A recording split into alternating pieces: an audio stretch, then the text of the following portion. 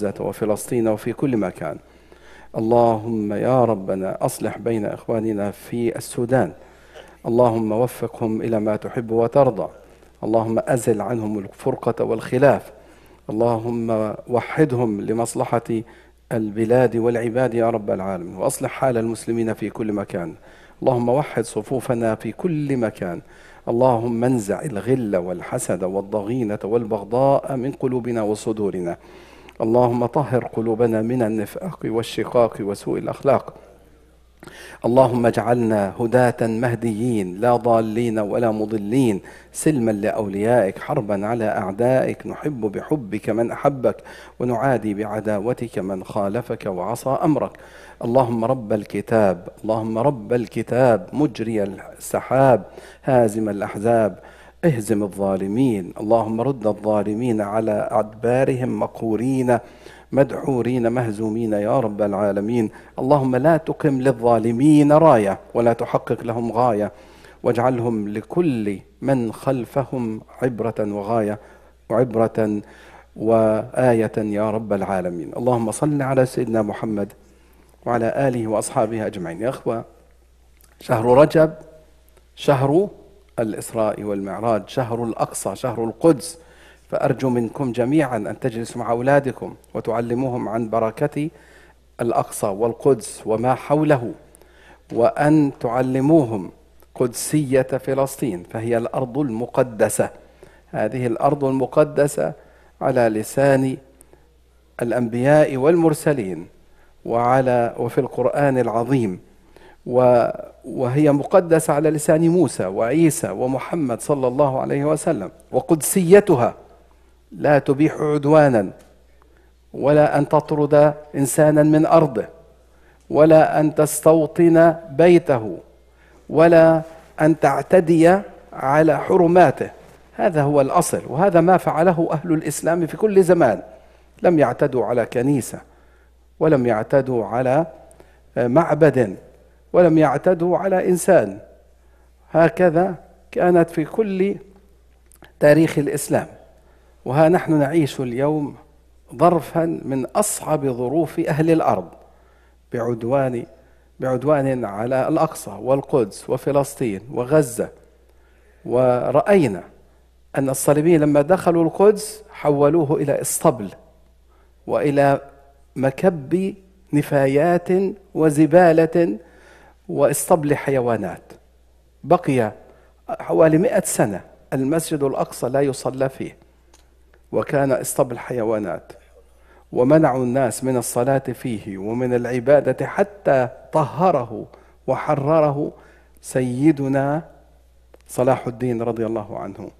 فلما رجع نظفه وطهره وأبقى على الكنائس، وكانت كنيسة القيامة وكنيسة المهد وغيرها من الكنائس في بيت لحم، وكان حتى يومنا هذا. وتستغربون أن كنيسة القيامة في القدس الذي يحافظ عليها وموكل بفتحها وإغلاقها والقيام على شؤونها عائلة مسلمة، عائلة نسيبة، عائلة مسلمة، هم الذين يحافظون عليها. وكان ذلك بتكليف من خلفاء المسلمين، خاصة أيام الدولة العثمانية، لأنه كان هناك خلاف وصراع بين الطوائف المسيحية، فحلا للخلاف أعطيت المفاتيح لعائلة مسلمة لتحافظ على هذا المكان. هذا هو مقام المسلمين من مقدسات الآخرين. ما في كنيسة اعتدي عليها في تاريخ المسلمين. الأندلس اللي حكمها المسلمون 800 سنة تعتبر 800 سنة عنوان للحرية وعنوان للازدهار والتعايش بين الناس، حتى إذا رجع أو احتلها أو فعل ما فعل الإسبان والبرتغال، عملوا ما يسمى بمحاكم التفتيش المندية لجبين البشرية. واقرأوا عن محاكم التفتيش في الأندلس. قتل اليهود وقتل المسلمون وشنع بهم وتعرضوا لأشنع أصناف التعذيب. قتلهم وهم أحياء، يعلقونهم بدون طعام ولا شراب مدة من الزمن حتى يموت وهو واقف، يموت. وهذه لحد اللي عملوا قبل فترة معرض لأجهزة التعذيب التي كانت تستعمل بعد خروج المسلمين من الأندلس. وهذا ما يفعل الآن بأسرانا في فلسطين، ما يفعل بأسرانا في القدس وفي فلسطين، ونسائنا وأطفالنا في غزة. التعذيب والضرب أكبر شاهد على أنهم ليسوا أمناء على الناس، وليسوا أمناء على الإنسانية، وليسوا أمناء. فهذا والاستعمار البريطاني والفرنسي والأوروبي لما دخل بلاد المسلمين كلها، من إيطاليا لما دخلت ليبيا ودمرت في الشعب الليبي قتلا وتشريدا وتعذيبا، وفرنسا في الجزائر حتى زاد شهداؤها عن 1,000,000 شهيد. وها نحن أيضا نرى حتى هذه الأيام دعم الطغاة ودعم المستبدين ودعم الظلمة، يدعم الظلمة حتى يبقوا يعذبون المسلمين ويعذبون المواطنين في بلاد المسلمين. فحيثما رأيت ظالما مستبدا في بلاد المسلمين فاعلم أن له دعما من الخارج. وانظر إلى المجرم الظالم بشار الأسد الذي دعم من الغرب والشرق، وأذن لروسيا أن تدخل لتلقي ببراميل متفجرات على الشعب السوري أكثر من 10 سنوات و15 سنة، وهم يدمرون. حتى الآن أكثر من نصف الشعب السوري هم من اللاجئين الذين أخرجوا من بيوتهم وديارهم ويعيشون في مخيمات. كان من أكثر عدد اللاجئين في العالم الفلسطينيون، الآن من أكثر عدد اللاجئين في العالم السوريون. هذا ما يجري. لماذا؟ لأنه لا مجلس الأمن ولا الدول الغربية حريصة لا على الشعب السوري ولا على السودان. الآن السودان ابحث عنها ستجد من يدعم هذا ومن يدعم هذا. وكما يقولون في المثل الذي يقولون فخار بكسر بعضه، فليضرب بعضهم بعضا. ودمر السودان، وإحنا كما أخذوا بقانون فرق تسد. وللأسف يعني هم الآن ما يسمونها بالسلطة الفلسطينية. لماذا أوجدوها أصلا؟ لم يوجدوها من أجل مصلحة الشعب الفلسطيني، أوجدوها من أجل حماية المستوطنات. معروف هذا الكلام، معروف، وهم يعلمونه ويدعمونه ليس. ولذلك هم هدفهم فقط احمي أمن إسرائيل ونحن نساعدك ونؤيدك. طب وأين حماية الآن الذين يضربون في جنين وطول كرم والأطفال وهدم البيوت؟ لا نسمع شيئا، لأنه مش هذه وظيفتهم. وهذا يعني يؤيد ما نقول، إنهم لا يريدون مصلحة الناس ولا مصلحة الشعوب ولا مصلحة الأطفال ولا مصلحة، إنما مصلحة الاستعمار ومصلحة الاحتلال ومصلحة الظلم. فأعود الآن إلى الأصيل والكبير الذي دائما أقوله، أن الله عز وجل اختار أهل بيت المقدس ليكونوا مرابطين إلى يوم القيامة. هذه وظيفتهم. ومرابطون أي أن يكونوا حماة للعدل وحماة للحق في أرض فلسطين. هذه وظيفتهم. فمن أراد أن يسكن أرض فلسطين فليكن حاميا للعدالة والإنسانية وحاميا للحقوق. هذه وظيفتك. ومن ذلك النبي صلى الله عليه وسلم قال: فإن أبيتم قال فالحقوا بدول أخرى، روح اطلع. طب الآن اللي في بلاد أخرى وظيفتهم أن يعينوا المرابطين في ساحات الأقصى والقدس، أن يعينوهم ولا يخذلوهم. فمن خذل أهل فلسطين المرابطين فقد خذل الطائفة الظاهرة على الحق التي وعد النبي صلى الله عليه وسلم باستمرارها في الأرض. فقال: لا تزال طائفة من أمتي ظاهرين على الحق لعدوهم قاهرين، ولا يضرهم من خذلهم ولا من خالفهم ولا من ناواهم حتى يأتي أمر الله وهم كذلك. قيل: أين هم يا رسول الله؟ قال: ببيت المقدس وبأكناف بيت المقدس. ذكرت في خطبة الجمعة حوالي 15 حديث من فضائل بلاد الشام وفضائل فلسطين وفضائل الأقصى والقدس. والله يا أخوان ما فضائل الشام إلا لفضائل فلسطين، وما فضائل فلسطين إلا فضائل الأقصى.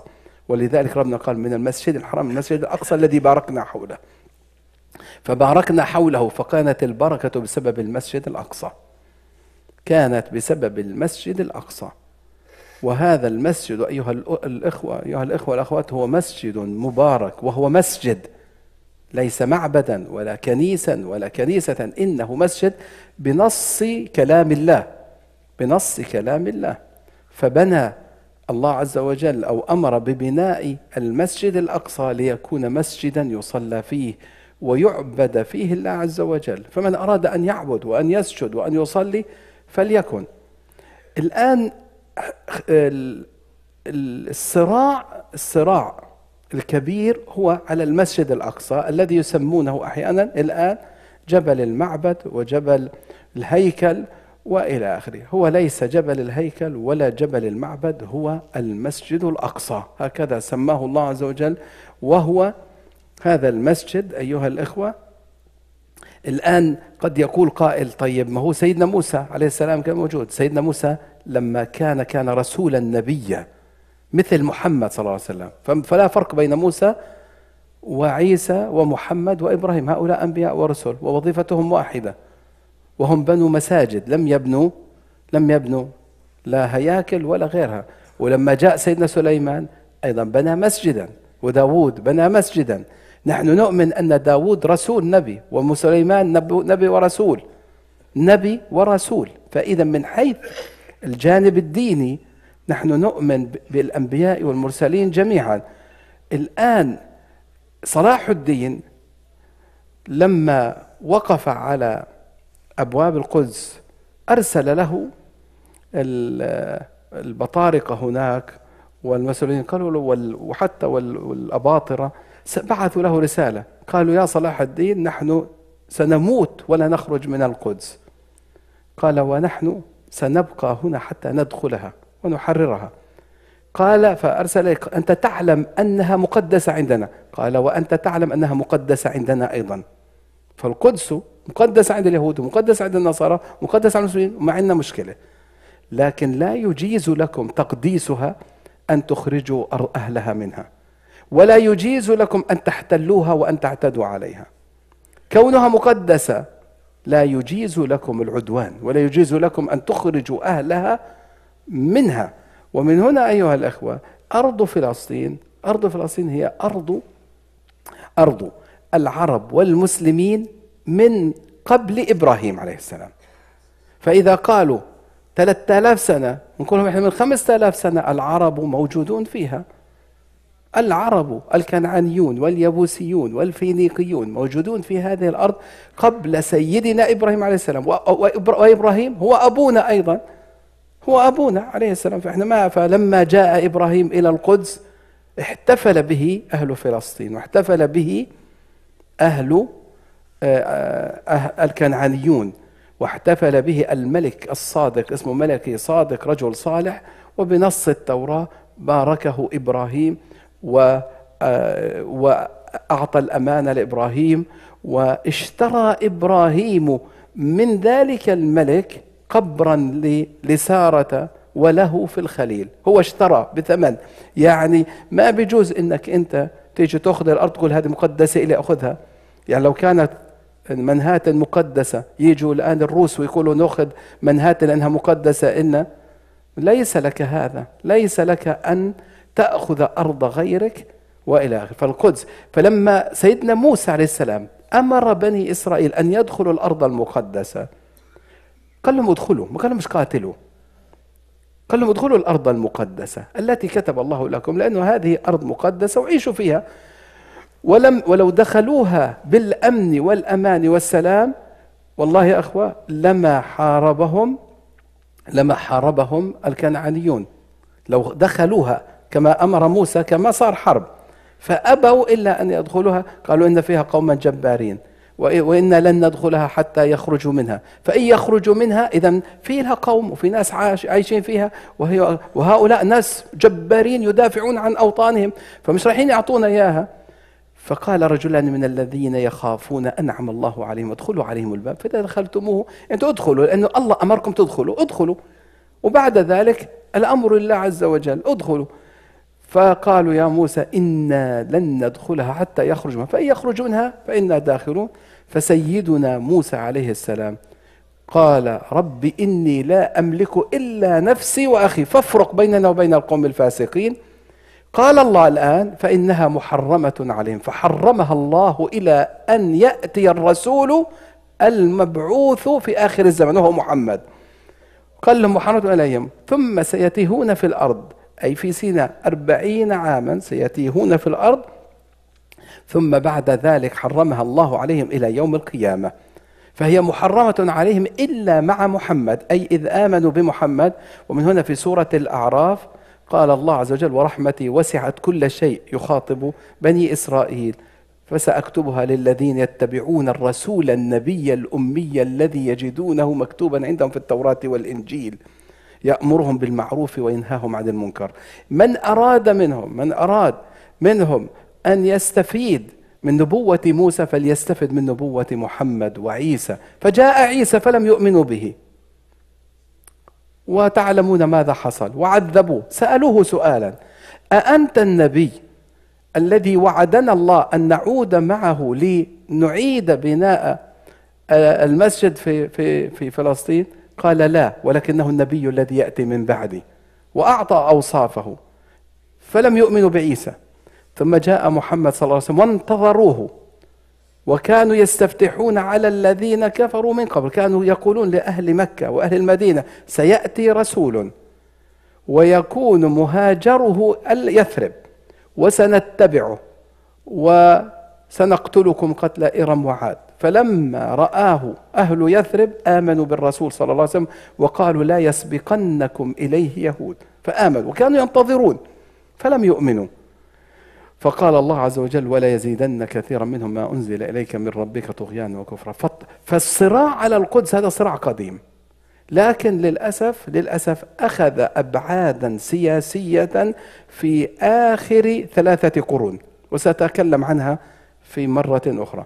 هناك صراع سياسي أخذ وبني على هذا الصراع وعلى موضوع المسجد الأقصى، وهو عندما بدأت الفكرة الأوروبية وبالذات الذين يؤمنون بعودة المسيح، بدأت هناك يتشكل تغيير في العقلية الأوروبية، خاصة في القرن 19 1856 وما بعدها. بدأت تتغير العقلية الأوروبية نحو أنه لا يمكن أن يعود المسيح إلا بعودة اليهود إلى فلسطين. فبدأت فكرة الصهيونية من المسيحية قبل أن تبدأ من اليهود. بدأت فكرة الصهيونية وأن لا بد أن نعيدهم، ولا بد لأنهم لا يعود المسيح إلا بهذا. وبدأت الفكرة، وإلى إن شاء الله كلام آخر وحديث آخر. وصلى الله وسلم وبارك على سيدنا محمد، وآخر دعوانا أن الحمد لله رب العالمين. السلام عليكم.